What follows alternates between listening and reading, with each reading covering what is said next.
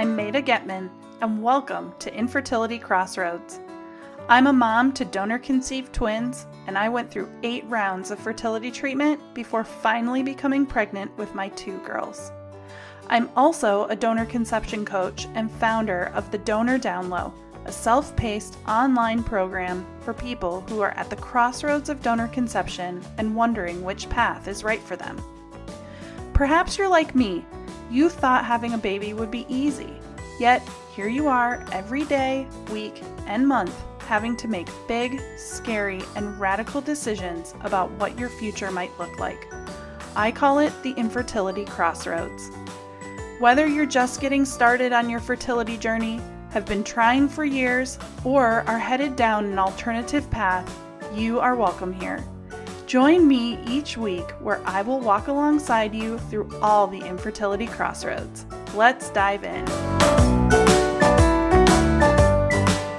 Hello and welcome to Infertility Crossroads. I'm Maida Getman, a fertility coach and mom to donor-conceived twins, and I'm excited to be here with you today. Today, we're going to talk about our relationship with our partner or spouse or husband. I'm excited about this topic, so I'm really glad you're here. The other day, I was talking to one of my clients who's really struggling right now with her relationship with her husband. They've never struggled before, and it was really weighing pretty heavily on her. She was feeling like her husband, who she had always been able to talk to about everything and was really close to, was starting to shut down. He wasn't as open as he had been when they first started this journey together towards having a baby, and she was feeling like he was pushing her away. I remember this feeling pretty vividly when Michael and I were struggling to have our girls. It was the first time we had really struggled and had something hard happen in our relationship. Up until that point, we had been going along pretty easily. We were getting to know each other. We were traveling, eating out, seeing friends. Honestly, life was pretty good. The hardest thing we had to agree on were things like what color to paint our bedroom, what to eat for dinner when I wanted to eat foods that he didn't like, or where our Seahawks season tickets should be and how much we wanted to spend, or what we wanted to do on vacation when I wanted to lay on the beach all day and he wanted to play golf. We talked about our life, our dreams, our goals, how we felt about each other, and the things that were going on in our lives. It honestly was a lovely period of time in our lives.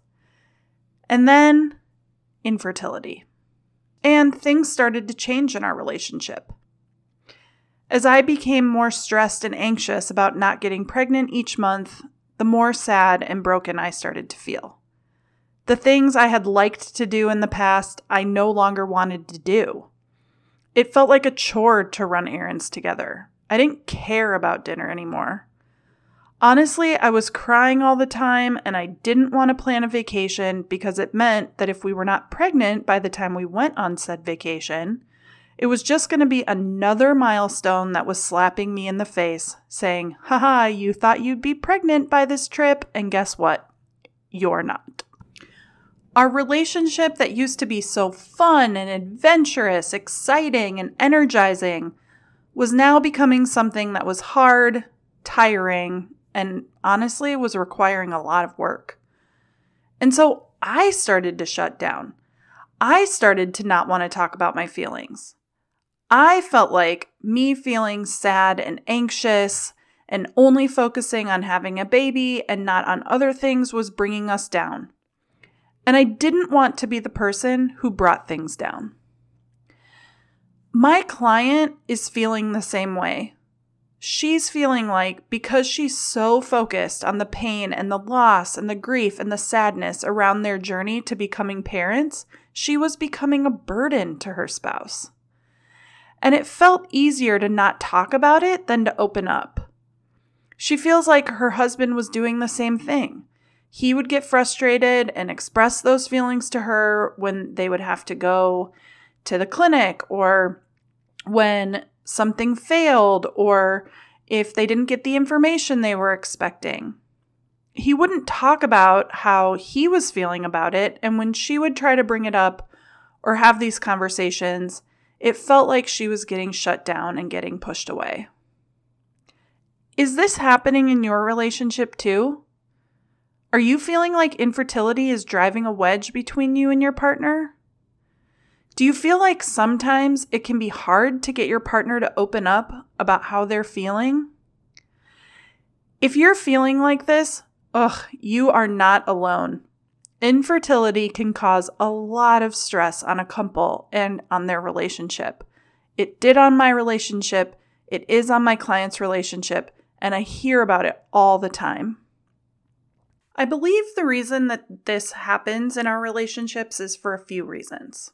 One, typically infertility is the first major stressor you face together as a couple. Just like for Michael and I, the first few years of our relationship were fun and exciting. We were getting to know each other. We were doing fun things. We were learning about each other. We were in love, and honestly, everything felt magical. Yeah, life had its stresses, but it was small stuff like jobs or family issues here and there, or other small stressors. We were learning how to navigate it together, and it felt really manageable. Number two, typically in relationships, both people are not going through the same levels of stress at the same time. So one person in the partnership can support the other. Think about it this way. When I'm super stressed at work, Michael typically wasn't, so he could make dinner or do the grocery shopping so that I could work later.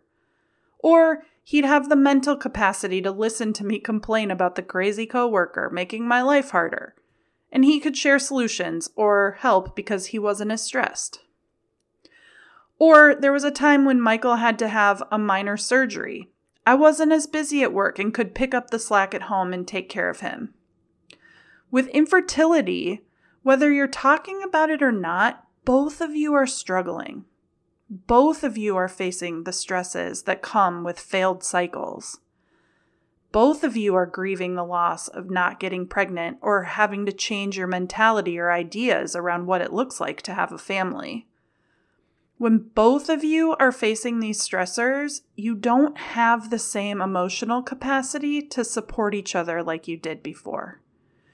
You're both struggling and you're not feeling the same support from the other person as you had in the past. This can be really disappointing and can lead to not feeling loved or supported by your partner. And the third reason why I think we start to shut down and feel like our partners are pulling away from us or we are pulling away from our partners is that we try to use our typical strategies for talking to each other and they don't work.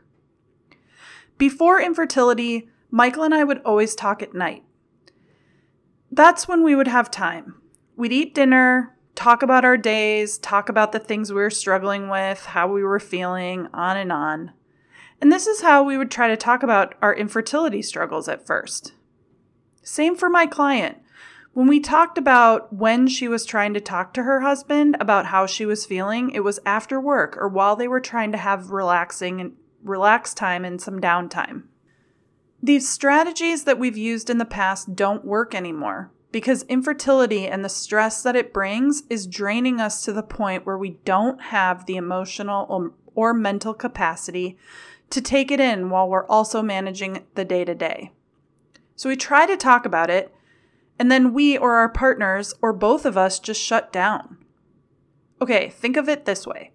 You've had a long day at work, and it's taken all of your energy just to get through the day. You're finally sitting down to relax and watch a show, and your partner wants to talk about the hardest thing that you're struggling with. You just don't have the energy to do it, so you say no, or you don't really respond to their questions. You're annoyed because you don't want to talk about it right now, but they keep pushing you, and then you react negatively. Now, they're feeling like they're not being heard or that you don't care when, in fact, you care so much that you want to dedicate the energy and the time that it deserves. This cycle keeps going and going until both of you just want to stop and give up and not talk about it anymore. Does this sound familiar? This is what is happening when we try to use our old strategies of communication. One or both of you don't have the emotional capacity or energy to talk about it, so one or both of you feels pushed away, not taken seriously, or like you don't care. So, how do you get past this and open up the lines of communication? It's easy to say, and it's harder to do. What do you need to do? You change the strategy.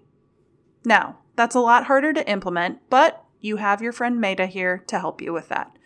So, next time this happens, I want you to try this strategy instead and see how it goes. First, have a quick conversation with your partner and just say something like, "Hey, I want to find a time to talk about X." Insert anything related to the baby making process. It could be, "Hey, I want to find a time to talk to you about next steps with the clinic." Or, "Hey, I want to find a time to talk to you about how I'm feeling about our failed cycles." Then you follow that up saying, "Can we go for a walk on Saturday morning?" Or, "Could we go out to dinner on Saturday night and talk about it?" Here's why this strategy is different. First of all, you're giving your partner a heads up that you want to talk about something, and you're saying something specific about it so that they have time to process and think through what you want to talk about. Secondly, you're setting a specific day and time to talk about these complex emotions.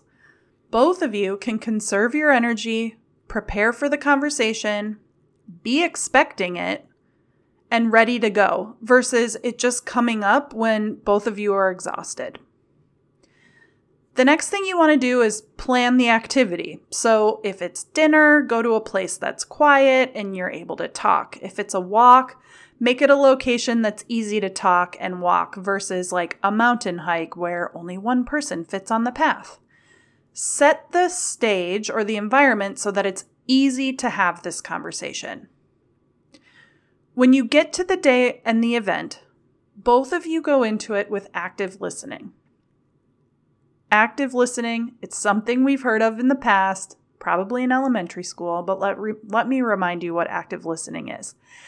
Active listening is when you listen without putting judgment on what the other person is saying. This can be really hard, so it's important and key at making these strategies work. If your partner says, "Ugh, I'm so annoyed that I have to go in and do another sperm sample. I've already done them. I hate doing them. This is such a pain for me." Do everything you can to not add commentary in your own head like, "He hates this process. He's mad at me because I'm making him do this. He doesn't want to have a baby." He, quote, add in your own comments here that maybe you're thinking he's saying. Instead of doing that, just listen. Hear what he says. Validate how he feels. "Yeah, it sucks, and I hate it too. I just wish you didn't have to do this."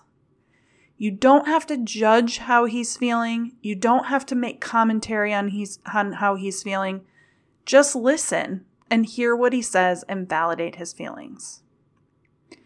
And that's the same for you. If you're having this conversation with your husband and you have things that you want to say, he also needs to do active listening, where he's listening to what you have to say and not putting a judgment or commentary around it.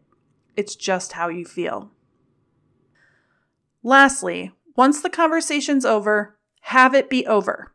Focus on something else. Talk about an upcoming trip you have planned. Focus on the atmosphere around you. Enjoy each other's company.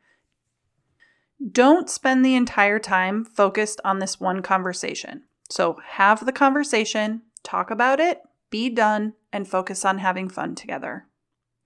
If you or your partner start to get overwhelmed, if you start to shut down, or they start to shut down, or you start to not respond anymore, then it's time for the conversation to be over. This is how this happens to me. Michael and I will be talking about something, and I will start to get overwhelmed, or I'll start to just struggle with what we're talking about. And I honestly will just start tuning him out, and I won't hear what he has to say.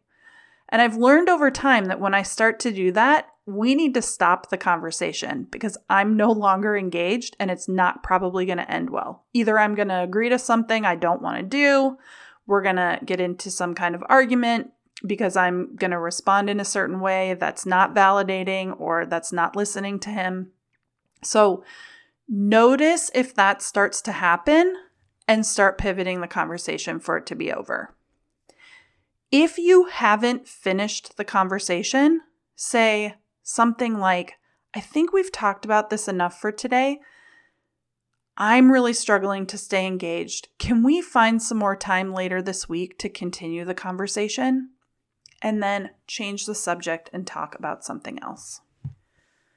By building in a specific time to talk about whatever you're wanting to discuss, by being open and validating each other's feelings, and then moving on to something else, you're taking these conversations in bite sizes. You're giving them the energy and the emotion that they deserve and require, but you're not getting to a point of exhaustion and shutdown. Changing your communication pattern with your partner is not easy. This is going to take some time to figure out, and you're going to have to make adjustments that work best for both of you. But doing it, I think, and you will see, will make a big difference in your communication and the way that you navigate infertility together.